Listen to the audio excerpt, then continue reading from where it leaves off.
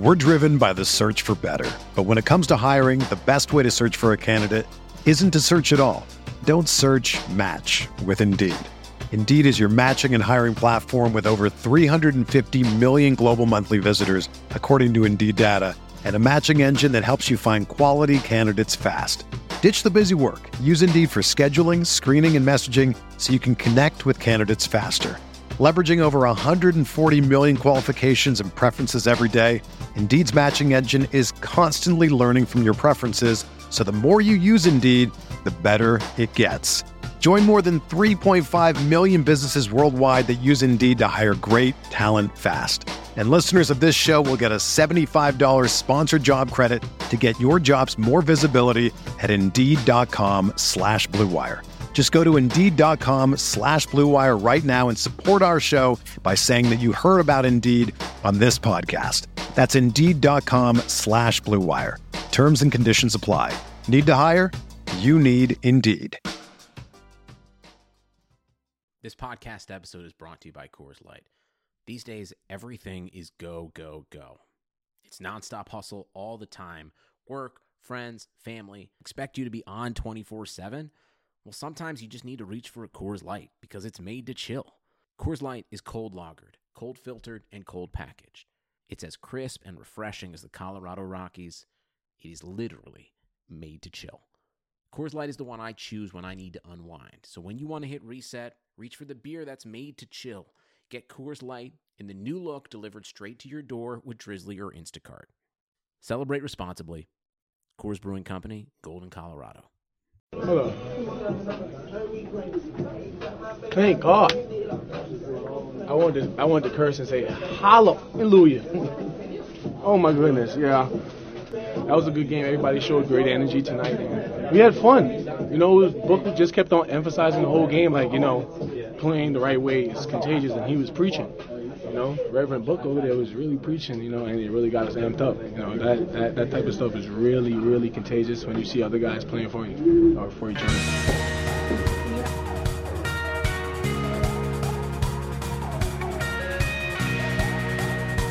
Reverend Booker.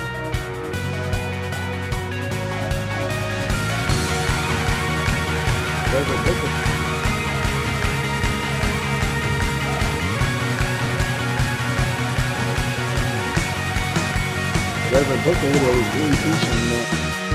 The Phoenix Suns officially end a franchise record 17-game losing streak with a win against Miami, and I don't know how to feel. I literally don't know how to feel. But Sam, how are you doing? Phoenix fans, this is your championship. Celebrate tonight because we don't know when the next win is coming.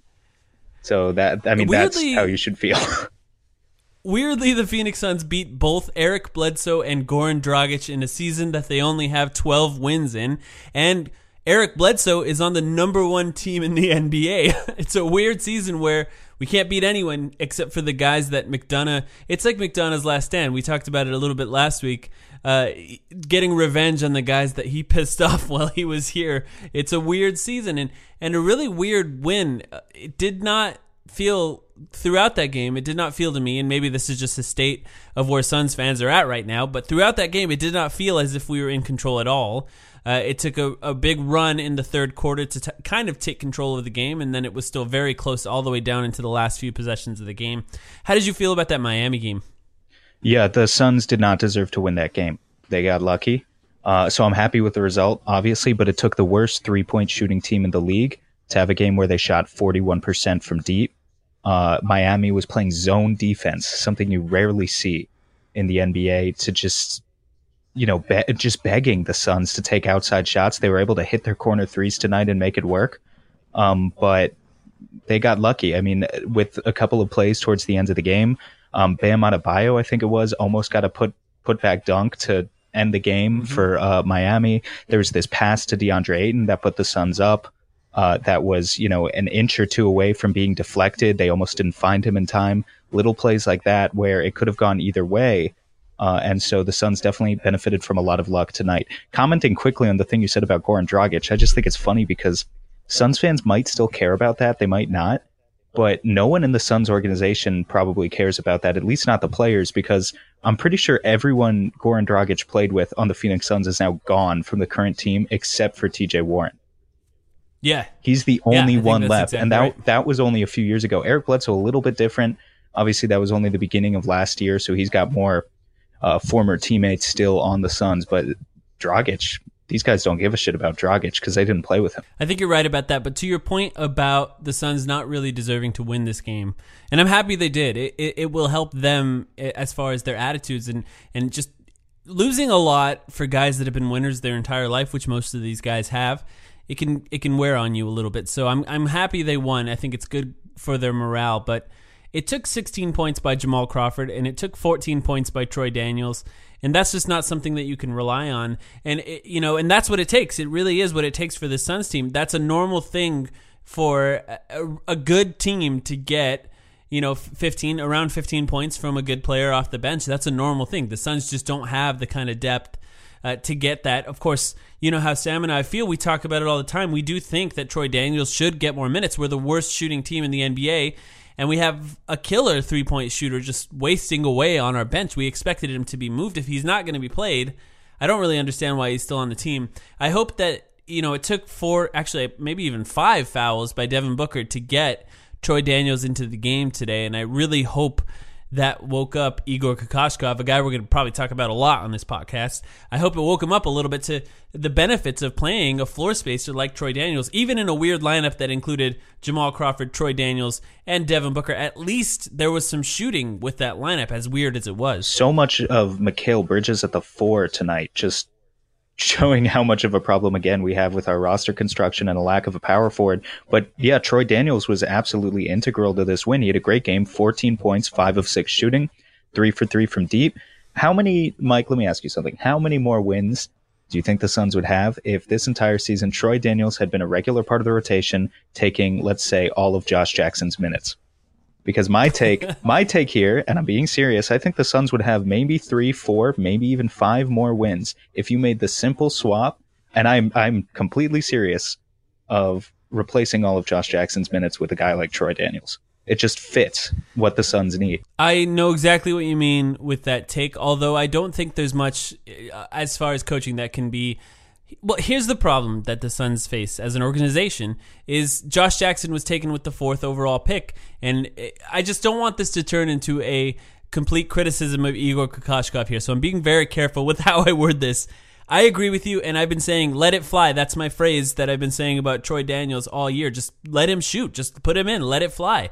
And what I think about it is, we need to develop Josh Jackson. It's imperative. It's important for the future of this team to see if he's a guy we need to hold on to, really, more than anything at this point, because he hasn't shown that yet. But I agree with you. Maybe, I don't know if I would go as far as 3, 4, 5 games, maybe 1 or 2 games. I don't know. Maybe you're right, though, because the shooting on this team is so bad.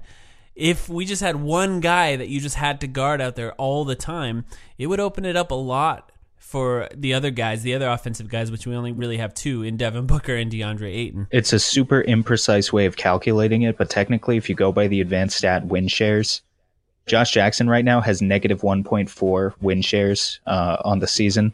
His value over replacement player is about negative 1. It makes him one of the worst players in the NBA. Troy Daniels last year played 81 games for the Suns at 20 minutes per game. We all remember he was a regular rotation player and put together 1.4 win shares throughout the course of the season there. So if you look at that, like you just swap out one for the other, you're talking about a net difference of about 2.8 wins, theoretically, if you replace Josh Jackson for Troy Daniels. Now, it doesn't always work like that. And another thing, I'm not being entirely fair to Josh because he's being asked to play out of position quite a lot this year, especially power forward. Troy is a guy who just can't do that. But part of me really does feel that, hey, we're the worst 3-point shooting team in the league. It just doesn't make any sense that this guy hasn't gotten any playing time to date. And I even thought Jamal, Troy, and Booker playing with 5 fouls were looking pretty good on defense tonight down the stretch. Not lockdown defenders, but they were at least putting in a lot of effort. And frankly, at this point, that's more than I expected. Yeah, that's kind of what a lot of our defensive issues are effort related. That's kind of what it boils down to. I do want to talk about one thing that's kind of come up, and maybe I'm jumping to this a little early here, but DeAndre Ayton didn't get a lot of touches in this game still. He's a great offensive player. He kind of made a comment about wanting to take over. And then recently this week, his account, arguably during a game, was retweeting tweets that said the Suns either don't run plays for him or he does not get the ball enough. So, I was thinking about this offense and how it works and the spacing underneath. We've talked about it. You can't just force the ball into DeAndre Ayton. The less spacing, with being the worst three-point shooting team in the league, without Troy Daniels on the floor especially, it's difficult to get the ball underneath. Now, first of all, we can talk about a couple things with these retweets. The first thing is, what's going on? What is this? Why is DeAndre Ayton's official Twitter account retweeting tweets during the game? This obviously, we don't know the details of this. I don't know if he's been asked it. If he has been asked about it, I haven't seen it yet. But it boils down to somebody probably running his account. I know he doesn't run his Instagram. He's said that in interviews before. Maybe he doesn't run his Twitter account. Maybe that person forgot that they were logged into his account and not their personal private account, I assume, and they were retweeting stuff without thinking about it. That's kind of the first thing. What do you think? Yeah, I think exactly what you're saying is the most likely explanation. If he does, first of all, I didn't know about that interview. If he already said that someone else runs his Instagram account, I'm sure someone's running his Twitter account. He's got 60,000 followers built in that he can market out to, whatever advertiser you want. Maybe it's some sort of agent. Who knows? Maybe it's some trusted member of his family. Even it could be anyone. But I think the most likely explanation is that it's just not him who is retweeting that stuff. He might think it though. In fact, I'm sure he probably thinks it about his lack of touches in this offense. And the question is, where's the boiling point for that level of frustration? So do you think that it's a fair criticism? We've talked a lot about DeAndre Ayton and his role in this offense, but we haven't really directly addressed the crowd that says Ayton deserves the ball more in a while. We talked about it a little bit early in the season when we thought, maybe it was a little too early to force it down low to him too often. But at this point, with the season where it's at, 17 losses in a row, now we have one win. We're officially on a winning streak. Do you think it's a fair criticism to say he doesn't get the ball enough or his role is diminished in this offense compared to what it should be? Yes. But here's the thing. I think modern offenses typically don't work in the way that a lot of fans are thinking, where you're just going to give 50 post touches to DeAndre Ayton a game. I don't think that's necessarily, even if you see him as a small ball killer in that sense, he's mostly a small ball killer in the sense that he is still a very athletic guy who can run in transition and make those rim running plays, and not so much in that he's going to be fed in the post every other possession. I just don't think you can really get away with doing that. All that being said, your offense needs to adapt to what the most efficient weapons are. And right now, a DeAndre Ayton post-up is probably one of the most efficient weapons the Suns have. You cannot have Kelly Oubre and Josh Jackson taking 15 to 20 shot attempts and go 5 for 15 or 6 for 18 or whatever the two of them have collectively both been doing in these past few games and for this entire losing streak, while DeAndre Ayton sits there and goes 7 for 10 in something like 35 minutes. That is just unacceptable. But I think there's two sides to the argument there, and we could really hash it out over a longer period of time. Well, we should say, though, what's come up a lot throughout this losing streak was the theme of accountability. The team is constantly talking about accountability in their post-game interviews. This is a lot coming from Devin Booker, a lot coming from DeAndre Ayton. I've heard some from Kelly Oubre, Mikal Bridges, Josh Jackson. All the main guys are talking about accountability and how important it is to hold each other accountable and how they want to hold each other accountable well on the floor. Now, I wonder, thinking about accountability and DeAndre Ayton's lack of touches, I guess the question could be twofold. Does he deserve more in that? Should we be forcing the ball into him more? And if we should be, who should be held accountable for that? Because I have some theories about the way the team has been talking to each other and the way they've been acting with each other. And I'm just wondering if there's blame to be had here and if they're pointing the fingers around. Do you think they're pointing it at Igor? Do you think they're pointing the fingers at each other as far as that's what they mean when they say accountability? How do you feel about this theme of accountability in general? That's really tough to say, especially as, the two of us were not around the locker room. So far, they've been giving great answers to the press consistently, game after game. I've been, pretty impressed with the maturity. We haven't seen any "I don't want to be here" tweets. We haven't seen any Markieff Morris throwing in the towels, literally. But but at the same time, talk is cheap. And so I don't really know. I mean, I'd like to say that these guys do like each other. They're all young. They're about the same age. There's plenty that they can bond over off the court, even if it's not leading to on-court success. At the same time, if you're a guy like DeAndre Ayton and you're not getting touches, it's fairly obvious who you start to blame. Well, I should say there's two people you start to blame. You either start to blame the coaching staff or you start to blame the primary playmakers on your team. He's not going to be mad directly, I don't think, at Kelly Oubre or Josh Jackson for taking the shots that they're taking within the flow of the offense. If there's anyone he should have a gripe with, it's the Jamal Crawfords, the Devin Bookers, the Tyler Johnsons, the guys that are directly running that offense and have the most opportunities to get him into the flow of the game early on in the first quarter and early on in the shot clock of each possession. I know we've talked about it so many times, but the fact that when you list the primary playmakers of this team, you're not listing a single point guard, it just shows the problems with this team in general and the problems with the expectations of DeAndre Ayton getting the ball as much as people want him to. It's just not going to happen when nobody is a natural playmaker, especially post passes. Those lob passes to the post are some of the most difficult passes in the NBA because guys are long and they can jump really high. That's the basics of it. But I do want to talk a little bit about that accountability and this just the concept of what the leadership is on this team and what it should be. Because what it's turning into is guys just yelling at each other on the floor constantly. Anytime there's a mistake, the first thing they look for is blame. And I don't want to get too Oz principle on you, but there is a difference between accountability and blame. But right now, the accountability is turning into blame. It's finger pointing. There's no accountability within themselves, because what accountability should be, and I am basing this off the Oz principle, it's looking within. You're supposed to own it. This is the second stage of accountability. You see it, own it. That's the second stage. You own it. You have to own it. And I don't feel like they're doing that. And I feel like the problem is twofold. Devin Booker is a huge fan of Kobe Bryant, and I think there's this Kobe Bryant school of leadership where it's a common thing to yell at players and sort of embarrass them into playing well. And I don't think that's good for this generation of players, and I can talk more about that. But the other part of that is... Are we going to get into a conversation about millennials now, generally, in our work ethic? Yes, of course. This shows the generation gap between you and I. I strongly believe in millennials. I strongly believe in millennials and their work ethic. The only reason this podcast is still together is because Mike coddles me and tells me I've done a very good job after every episode. If he gave me any harsh criticism, I'd be out by now.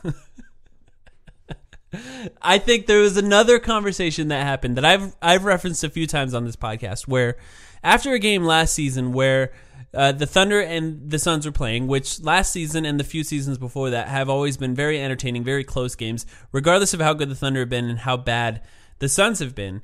There was a close game where Russell Westbrook took over towards the end of the game, and then at the end of the game there were some meaningless free throws, and you can see Devin Booker and Russell Westbrook talking at the end of the floor, and the conversation boiled down to accountability. Once again, you have to hold your teammates accountable, is what Russell Westbrook told Devin Booker. And I think what this has turned into is a lot of yelling, a lot of finger pointing, and a lot of frustrated arguments where I think that a lot of players, and I don't think that this is a crazy millennial thing, because I think one of the best leaders that I've seen was Steve Nash, and this was years and years and years ago. And Steve Nash constantly led through encouragement.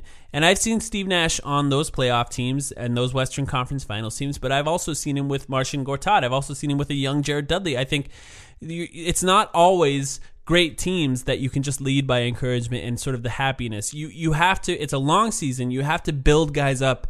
You can't just constantly lead by tearing them down. So I'm a little worried about this concept, this Kobe Bryant school of leadership. I like to point the blame at Kobe Bryant more than anyone because it's just a natural place for me to live in.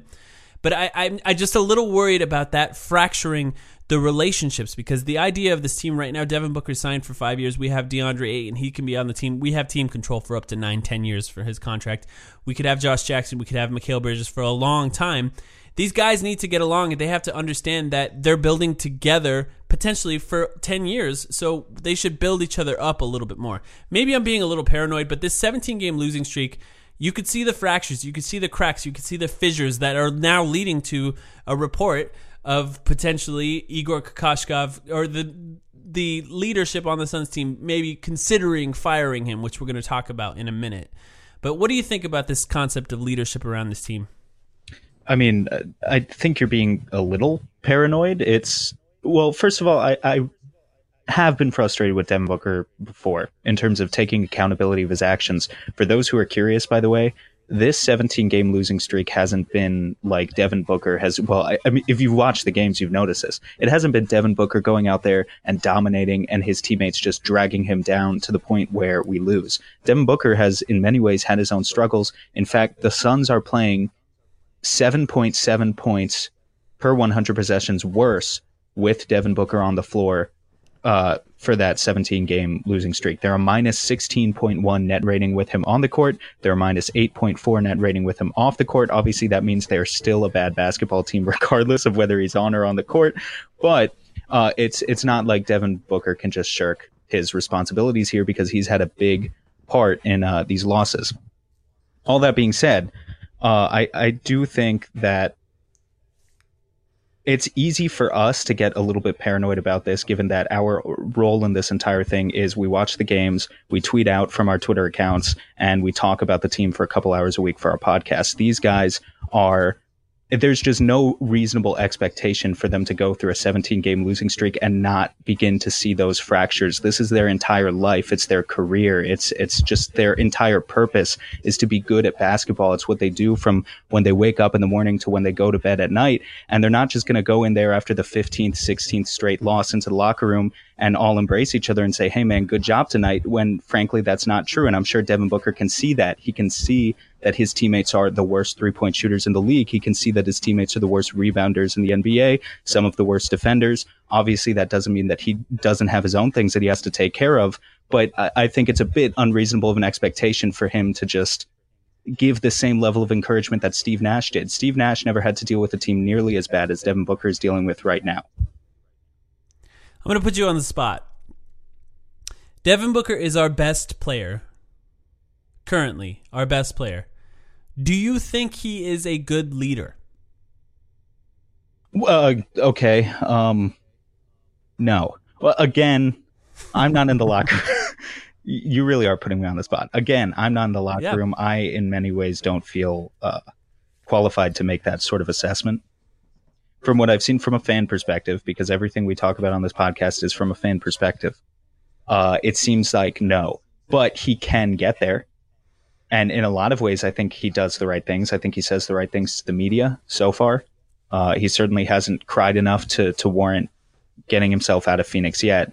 But I don't know. You can just sort of see it in his general attitude. I think there are a lot of people around the league who generally don't like Devin Booker. They talk about him having like a punchable face, essentially, and you can sort of see why people outside of Phoenix don't like this guy. He complains to officials. He racks up technical fouls. Mike, this is not a new discussion that we've had, by the way, the whole finger pointing thing. At the beginning of this season, I remember us vividly having a conversation about Devin Booker finger pointing at DeAndre Ayton after some of his defensive mistakes and whether that was the right leadership style. So it's not just something that happened after a 17-game loss. It's something that happened very early on in the season, even when this team still had hope. So given all of those things, no, right now I would say he's not the best leader for this team, but that also doesn't mean he doesn't have an incredibly hard job right now and an incredible amount of weight on his shoulders. I think the reason I wanted to bring it up again is because the theme of accountability is just coming up more and more and more and more. And I want to be clear, I don't think that Devin Booker is currently a good leader. I don't think that means he will not be a good leader later in his career. I think it's very possible that he could get better at it, just like he's gotten better at all of his basketball skills. And I do agree with you when you say that he's very media savvy. He's almost media trained. I think a lot of these guys that come from Kentucky are very good with the media, save for Anthony Davis in the last few weeks. I think they've done very well as far as preparing their guys from that school to talk to the media and understanding how fans could take the things that they say and twist it and turn it. And I don't blame Devin Booker for any of that. I think that the amount of pressure and the amount that has been put on him, the entire franchise essentially, has been put on his shoulders at a very young age is unfair to him when you don't have other guys that can help shoulder that with him. DeAndre Ayton is not ready for it. We don't have a point guard. Point guards are generally the best leaders because they have the ball in their hands the majority of the time. And our best leader, and this could be arguable, is probably Jamal Crawford, who's at the end of his career. He's a bad defender, and he's just playing out of position. I mean, we put everybody in a really tough position as far as where they're at. So I don't blame Devin Booker for it, but I think we've talked about it. I think there's a leadership void on this team that I don't think that people have talked about it enough, because I think how important it is to have a leader on the floor outside of the coaching staff is overlooked when people talk about teams like this. They kind of look at it as, here's what the players are doing, here's what the coaches are doing. Now I'm going to point my fingers one way or the other. And a lot of times we've talked about it. Those fingers need to be pointed up at our general manager and at our dear leader, Robert Sarver, running this team into the ground. But since we're on the topic of the roster construction, let's take a quick break, and we're going to talk about the Godfather Gambadoro and what he said on the radio today.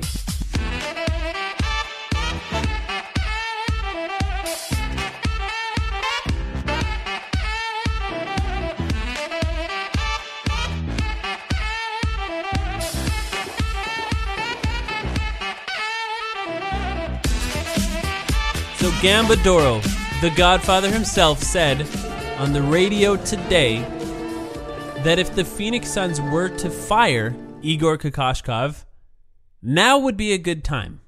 And I think there's a couple reasons he's bringing this up. First of all, it could have been an 18-game losing streak. When he said that, the game hadn't occurred yet, so it could have been an 18-game losing streak. It's the end of a road trip, and there's some time before the next game for the Phoenix Suns. I think the implication is now's a good time to do it. But because it's Gambo, because it's the Godfather, you can't help but wonder if this is coming from somewhere, that it's not just an opinion.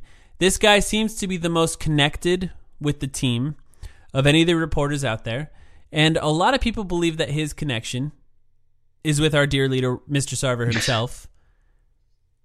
I don't know how true it is. We don't have any, of course, there's no indication one way or the other on that, but there is something there, it seems like. Now, we talked a little bit about whether or not we were even going to record this podcast. It's immediately after the Miami game. We weren't even sure if this was a good time to record, because what if we record today, and then tomorrow, first thing in the morning, there's a Woj tweet about the Suns hiring Rick Pitino for the rest of the season. What do you think about this report, Sam? It's insane. Well, I didn't hear the segment on the radio, so I didn't hear how it was phrased. It sounds like speculation, or no? Can you just explain that part to me? I haven't heard it either. I'm only going off of what was summarized. I just saw everyone freaking out on Twitter and all the blowing up at each other about fire Igor or keep Igor. I don't know. Come on, guys. We've rehashed this discussion 100 times by now. We've been talking about it all season. I understand that there's some of you out there that have wanted Igor gone since game 20 of the season. I still don't think it's the right idea, even right now. And I'm not only saying that because they just won a game. Even if they had lost tonight, I wouldn't be saying that it was the right time. We said it last week. We said it last week. On a 15-game losing streak. Yeah, 15. And there ain't that much of a difference between 15 games and 18 games, practically speaking. So, yeah, I don't know. I don't think they're going to do it. I think the one reason that we're really covering this is because it's Gambo. And when it's Gambo, you have to give it a little extra weight. Like when you hear on draft night about how the Suns are about to acquire Shai Gilgeous-Alexander. Now, to be fair, it doesn't seem like that was Gambo's fault, because it seems like later that was there was that report. I don't remember when it came out anymore, but I guess a couple of months ago when it said that Sarver nixed that deal personally to get us Mikal Bridges, which maybe will pay out in the long run. What do you think are the biggest mistakes that Igor Kokoshkov has made so far? Because I know we keep rehashing this conversation, but I think it's important to actually talk about the biggest problems that he's had. Because although we defend him, I don't think he's been perfect. I think there's been problems. But even if all of the problems that we are speaking about were fixed, I don't think that this team would be in much of a different position as far as wins record. Maybe one or two more wins potentially. But for example, the first thing that we like to criticize him for was playing Troy Daniels more. We talked about is that the first thing, Troy Daniels as in the most important thing? Well, because it's not. It's not. It would it's the be first nice thing we talked about today. Okay. Today in this podcast. And the reason I bring that up is because part of that conversation was that could he replace all of Josh Jackson's minutes? There's no way that our general manager and our dear leader, Robert Sarver, I guess that's his new nickname, it would allow this team to give up all of Josh Jackson's minutes. So there's an example. Maybe you could talk about replacing all of Jamal Crawford's minutes with Troy Daniels, and maybe that would help, but I don't think that would make much of a difference as far as... I mean, first of all, Troy Daniels was good today, and he was getting absolutely slaughtered on defense. He could not defend anyone. It's basically the exact same as Jamal Crawford, other than the ball handling. He doesn't really have the ball handling skills that Jamal Crawford has. He can put up a hand to contest a shot. And that's sort of what I was talking about, like, with effort before. Like, he can put up a hand to contest the shot. He doesn't have natural length. He doesn't have natural speed. Or strength. That's another important one. He doesn't have the lateral quickness, and he'll get lost on defense in the team scheme. But if it's just a guy is catching and shooting, Troy has to go close out and put up a hand in his face, he'll do that. And that's sort of what I was talking about at the beginning of the episode with there's such a low bar. Like, some guys on our team don't do that. But yeah, I wasn't saying that Troy's a good defender, because he's not. I was just saying he did a decent job tonight given my expectations. Yeah, and I think there was a certain point of the game where Dragic just went at him 4 or 5 possessions in a row, and there's nothing he could do. And I don't blame Troy Daniels for that. He's not really built to guard a guy like Dragic, and that's not what he's on the floor for anyway. He's there because you need offense, and this team needs both. We're really bad at both. We're at the bottom of the floor in both. But I think a lot of Suns fans are looking at this as sort of an equation. Last year we had a ton of bad players. This year we added some more good players, and we're worse. And they look at that equation in general, and they're saying, what doesn't add up? And they're trying to solve for that. And that falls onto Igor Kokoshkov. And I think that, what other criticisms, I guess? Let's start there. What other criticisms? I think the number one is probably his rotations. Is that right? The number one is his handling of DeAndre Ayton. Are you asking me, or are you asking like the general, let's speak for the Suns fan base? I mean, both. I'd like to hear what you think. Well, I agree with that.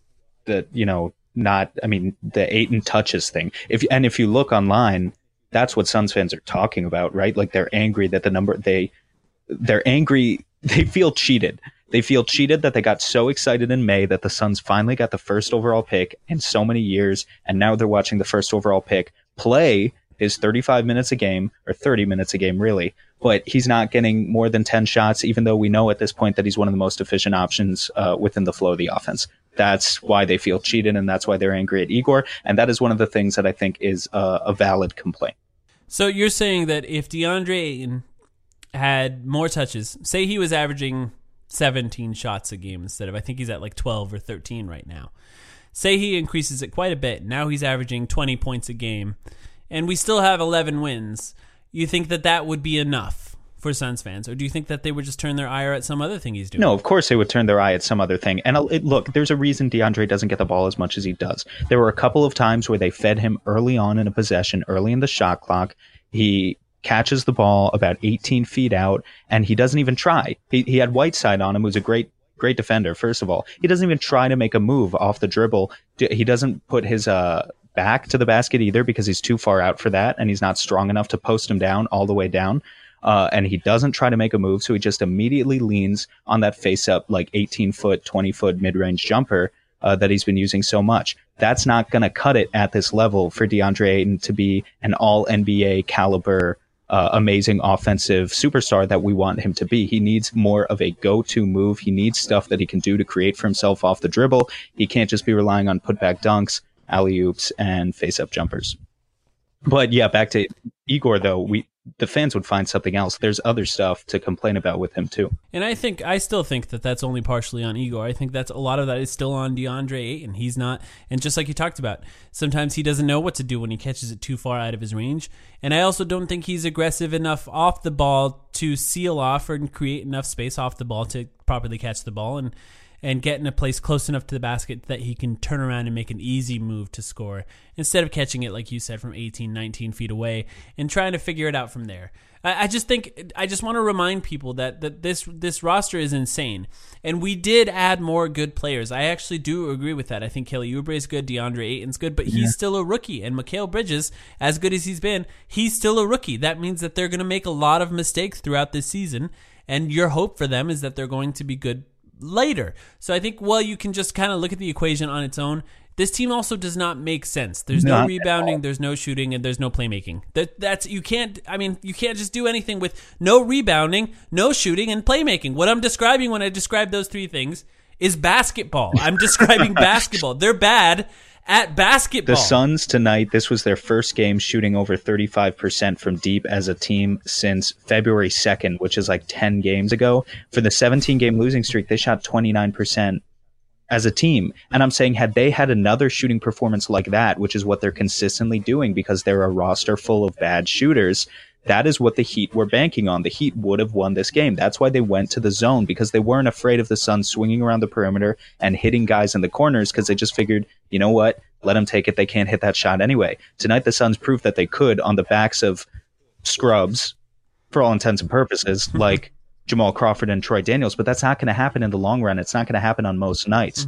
And obviously the playmaking is a huge problem too. How many more wins do you think we would have if this doesn't even solve the shooting problem? But I just don't agree with the assessment that we have more good players. We have more young players that might be good in the future, but not necessarily more good players. How many more wins would the Suns have this season if they kept Marquise Chris instead of Dragan Bender? So you at least had a power forward who can maybe give you 20 minutes a game and rebound, sort of. And if they had kept Elfrid Payton and never brought in Jamal Crawford. I reckon several. Yeah. Just with those two things, because it sort of fixes your playmaking and it sort of fixes your rebounding. It doesn't make you good at either of those two things, but it makes you less laughably bad. And just that right there, you're a bit less of a bottom-feeding team. And I'll boil it down even more. How many more wins would we have if Devin Booker was shooting 40% from the three-point line? And Devin Booker could shoot. That's another important thing. Devin Booker could shoot 40% for the three-point line because we know he can if you break down the splits in his shooting stats. Well, maybe not quite 40%, but he shoots like 38%. Yeah, but close. He shoots like 38% on catch-and-shoot threes. He shoots 30% on pull-ups. He's not ready for the James Harden role. He's still more, we talk about it all the time. We talked about it on our YouTube channel. Another plug for the Timeline Phoenix Suns YouTube channel. More videos are coming. Booker is not James Harden, and he's not Klay Thompson. He's more advanced offensively than Thompson. He's less advanced than Harden, and we're not sure where that final stage of his career is going to end up. But as long as he's a hybrid of both, you need a competent playmaker beside him in the backcourt to get him those open looks, because right now he's just so much more efficient as a catch-and-shoot shooter. We haven't really talked about him in a while, but Tyler Johnson has had a better stretch than he's had going in these last two games. Essentially, he had one of his, I think, his season high. Yeah, he had a season high in the last game, and then today he played pretty well in his former team against Miami. He was pretty bad before that. I tweeted at one time he was 6 for 33. I believe that was in his first 5 or 6 games. He couldn't hit a single shot, whether it be from three, and his attacking has not been good so far. These last few games, he's kind of showed what he's good at, and I think part of it is offensively. He can hit an open shot, not really off the dribble, but at least an open shot, catch and shoot, that's good. He can attack a little bit. He can get fouled. He can get to the rim. He can score. And then the other thing I would liked a lot is he's tenacious on defense. He's not overly athletic. He's not super, super fast. But he will dig. He will dive down. He will fight for the ball. He'll get physical off the ball for rebounds. I mean, he's a guy that's not afraid to kind of get scrappy in the vein of a lot of players that we've seen that aren't stars but are willing to put a lot of work in. So I think he's shown a little bit more. I don't know how consistent he's going to be. I still think he's another guy that we're forcing to play out of position, so it's difficult to say if anything is sustainable long term. But I think he has been playing a little bit better. How do you feel so far about Tyler Johnson? Yeah, I'm glad you mentioned him just for the shout out. Played better in his last 2 games. It's not sustainable what he's doing right now in these past 2 games. Let's just say that. He shot 7 for 11 from 3, has 9 assists and 1 turnover combined in the last 2 games. So if you can get production out of that, or if you can get production like that out of him, you're doing great. All I want him to do is hit threes at like a 35% rate. Play okay defense, just keep his man in front of him and rush back on transition defense, and then be able to maybe kind of assist Booker as a secondary playmaker in the backcourt, but very much as a secondary playmaker. I don't want him to be really the guy running the offense either. If he could just do those, he sort of checks the boxes for a decent backcourt mate for the rest of the season at Devin Booker. I still don't expect him to get any minutes next season, but who knows? If James Jones continues to not acquire a point guard, then maybe we'll have to. This is a really difficult stretch of games coming up for the Suns. How many more wins do you think it's possible this team could get for the rest of the season? It's funny. My roommates just made a bet today on a Wendy's 4 for 4 that on whether, because college kids, it's not like we're going to put down a lot of money on this, but that the Suns would get over under 5 wins. That's what they're setting.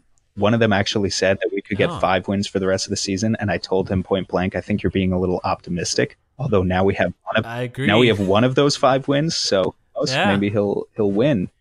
In the end, I don't know. I just, it's so hard to break out of this spell of losing. It just seeps into your culture. It seeps into your locker room. That's very much a long-term thing as well. Like when we're talking about next season, how do the Suns break out of this streak of losing seasons? But very much in the short term as well. How do you break out of a 17-game losing streak and find it in you to go on a run when you know that these games ultimately don't matter? I just don't know if the Suns have that in them at this point. Again, tonight was great. It doesn't necessarily make me that optimistic just because the Suns handed them so many opportunities to win this game.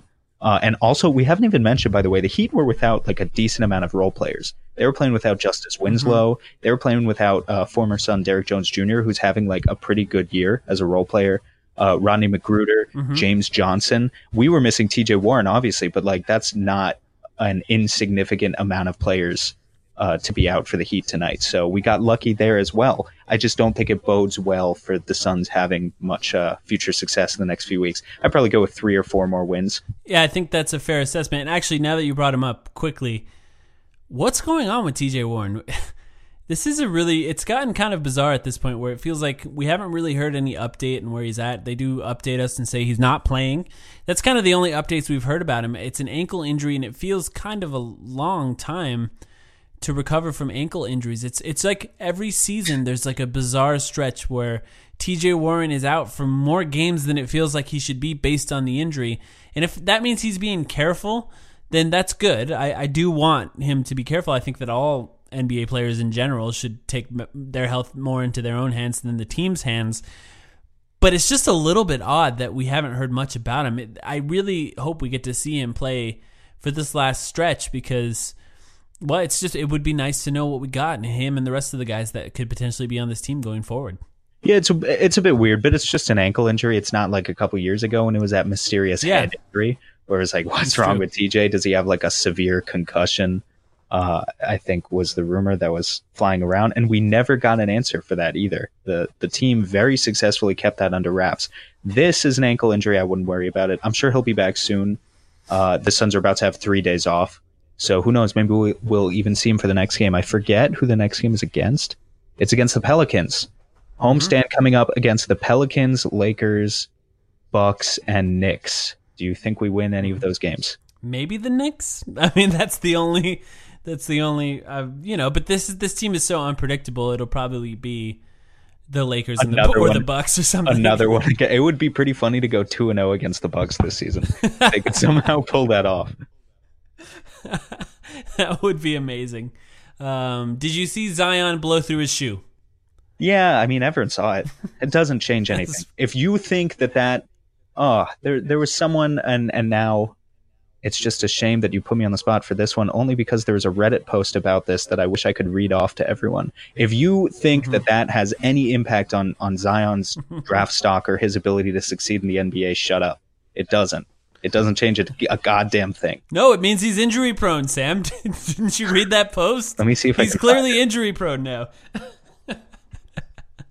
I think the conversation is an interesting conversation around Zion in general at this point because it's taken aim at the NCAA, which I'm always okay with. I think not only is the NCAA just a scam when it comes to ripping off the star athletes, I also think it's just kind of ridiculous in general that it's just constant cheating. So I just think it's interesting. I think Zion will play. I think there's no chance he sits out, and I think he should play because it'll be good for him to play in a tournament situation like that, and it's just good for guys to remain competitive.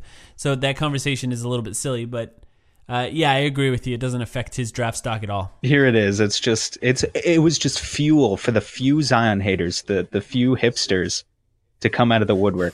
Around a month and a half ago, I made a post begging this sub to get off the Zion train because I knew he was injury prone. I wasn't surprised. He knew. He knew. Folks, he knew. User not a basketball analyst. So he's not a basketball analyst, but somehow he knew. Is he us? I don't Is know. he us? I wasn't surprised to see him get injured 33 seconds into yesterday's game. I've said Zion is a bust God. for a while now. Not because he can't play, because he won't be able to. He's a bust? He's a bust. Oh my God. Zion He's already is a bust. He's already a bust. We're This at the is point 3 months before the draft and you're already a bust. The Shut the levels- fuck up. And this is the problem. The levels. This is the problem with the draft analysis that we get like at this stage in general. And I was kind of touching on this a couple weeks ago with just the hot takes. It's just everyone's begging to do the hot takes on either side. They just need to have the team that stands out from the rest of the crowd. It's crazy. Right, and if it's right, they'll bring it up every day till the end of time, and if they're wrong, you'll never hear about it again. Yeah, and when you it is really silly. When you put this much effort, think about the people who put this much effort into saying that someone is a bust this far ahead of the draft are, if they're not going to be willing to admit that they were ever wrong. Ever. If that player turns out to be a good player, they're just going to continue to pick apart. These days, even as someone who loves advanced statistics, brings up, advanced statistics all the time on this podcast, we live in an age where you can find a stat for literally anything. Any part of a player's game you can pick apart. No player in the NBA is good at every single advanced statistic. You can always find something that takes away from their game, and there are going to be people like that because they've just put in this much effort into shitting on players before they even play a single second of NBA basketball. Yeah, the crowd that makes me laugh the most is the crowd that only brings up that Ben Simmons can't shoot. It's like Ben Simmons is good at everything else. Yeah. And he's young. He's only really played 2 seasons here. And all you're going to talk about is that he can't shoot. It's a lot like the crowd, which is they're dwindling and they're fading away into nothing. But the crowd that was like that with Giannis originally, too. There was a lot of people out there that said, he'll never be successful if he can't figure out his jump shot. Turns out he's still pretty good. Mm-hmm. He's probably going to win an MVP this year, in fact. Mm-hmm. They might win 64 games. We talked about it on the last episode. They might win 64 games, yeah. All right, so next time we talk, we'll have beaten the Bucks and lost to the Knicks somehow, right? Yeah, I think that's probably the way to go. Kevin Knox will post 35 points and 12 rebounds and will ascend promptly to the front page of RNBA. Josh Jackson's going to get a poster this week. How about that? We need something to look. We need something to call out and look forward to this week. Brooke Lopez. Suns get 1 win. On Brooke Lopez. Josh Jackson posterizes Brooke Lopez. Yeah. Or Tyson Josh Chandler. Jackson posterizes. Josh Jackson posterizes Brooke Lopez in the fourth quarter with 10 seconds left, and the Suns are down by 28. Yep. Oh God, wouldn't that just suck the win? Like part of the hype about the poster dunks is like seeing the social media reaction afterwards. Like everyone gets all excited about it. Can you just imagine if the Suns are down by like 28, 3 minutes left in the third quarter or something, and Josh Jackson decides to do his poster dunk? Then they'll just be laughing. Yeah. And because it's the Suns, they'd call an offensive foul and then a technical foul for hanging on the rim. Yeah. Speaking of which, there was a hanging on the rim technical that was assessed to the Heat today. I just hate that so much. If we're just going on that aside, there's 2 things that I think should be removed from the rulebook. The hanging on the rim thing should just be a little more lenient. I don't think they should hang there forever or completely showboat for 5 minutes. I do think showboating should be allowed. It's fine. Whatever. I want showboating. Bring it back. I want poster dunks, and I want Sean Kemp style 90s reactions back in the NBA. Yeah, that would be. I don't really understand why that's not allowed. I don't want them to hang forever, but the idea that a single pull-up is enough to call a technical foul is insane. Unless there's another shot put up and it's a missed dunk or something, then of course it's offensive interference. But beyond that should be allowed. And the other thing, and I've talked about this on Twitter, and I think it's stupid, is the idea that kicking the ball on defense is not allowed is kind of a stupid idea. And maybe I'm out on a limb on my own here, but if you could stop the entry pass with any part of your body, you should be allowed to do that. I don't understand how you can kick on offense and it's not any fouls in general, but you can't kick the ball on defense. You can't use the ball. You can't use your foot to stop an entry pass. I love the idea of them being allowed to do that. I just don't understand the logic of that not being allowed. I've never really thought of that. I don't think that would really impact the game much. Like, in what sort of situation would it be more efficient for you as a defender to stick out your leg? Well, bounce passes. A lot of bounce passes will go underneath your reach. It's just so much energy. They do it anyway. It feels like. I guess you just have to retrain the players. It would be one of those sorts of things. Yeah, the NBA, You don't think Mikal Bridges would be better if he was using his long legs along with his long arms? No, he would. Well, I don't know. Yeah, all defenders, I guess, would be a little bit better. And in a way, I think there are a lot of gripes about basketball like that. Like basketball is a ton of rules. A lot of them may be unnecessary. You look at a sport like soccer, and if you're a big soccer fan, maybe the beauty of it is just how free flowing of a game it is with so few rules. And then basketball, there's so many various violations that you can pick up that kind of slow down that pace of play. With the rim hanging thing, I especially think the NBA needs to get on that, because we've already talked about how the NBA mirrors professional wrestling in terms of drama and storylines. Like the NBA is really popular with young people, for instance, because they embrace the drama, they embrace the online outrage culture. Showboating is exactly that. Like people will eat that stuff up, and I think the NBA is just making a huge mistake by trying to stomp that out. Yeah. Yeah, I think the NFL, I don't want to use them as a shining example of anything here, but the idea that if they don't taunt the other team, it's okay. You can taunt the crowd, you can taunt sort of in the air, as long as you're not up in another player's face. And I think if they just did that would solve it. That would be totally fine. Just to let them have a little bit of fun. The refs are so scared of that now, I feel like. Just let them be insane for a little bit. Well, it's fun. It's fun to see Russell Westbrook stomp around. It's shades of Malice at the Palace still probably lurking around in Adam Silver's mind. 15 years later? Everyone's still afraid of another situation like that. But I think that's well in our past at this point. I think we should just let the players have a little bit of fun. That's right. Let them have fun. We're going streaky! Yeah!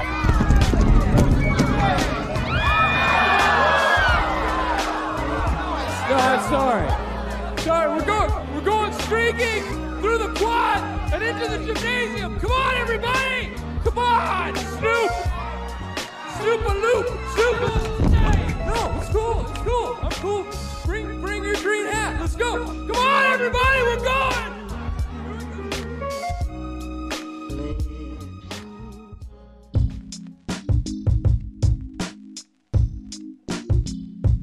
You just wrapped up another episode of The Timeline. I love this podcast. And if you're like me, you want as much Suns content as possible. That's why I listen to The Timeline every week. So if you want to go ahead and hear some more Phoenix Suns content, go ahead and listen to The Solar Panel, a Phoenix Suns show. We are available on Spotify, on iTunes, on Stitcher, on Google Play. Anywhere that you listen to podcasts, go ahead and check out The Solar Panel, a Phoenix Suns show.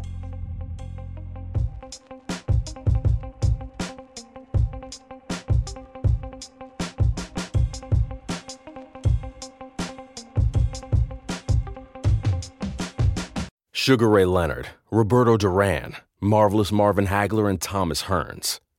Legends, whose four-way rivalry defined one of the greatest eras in boxing history. Relive their decade of dominance in the new Showtime sports documentary, The Kings, a 4-part series premiering Sunday, June 6th, only on Showtime.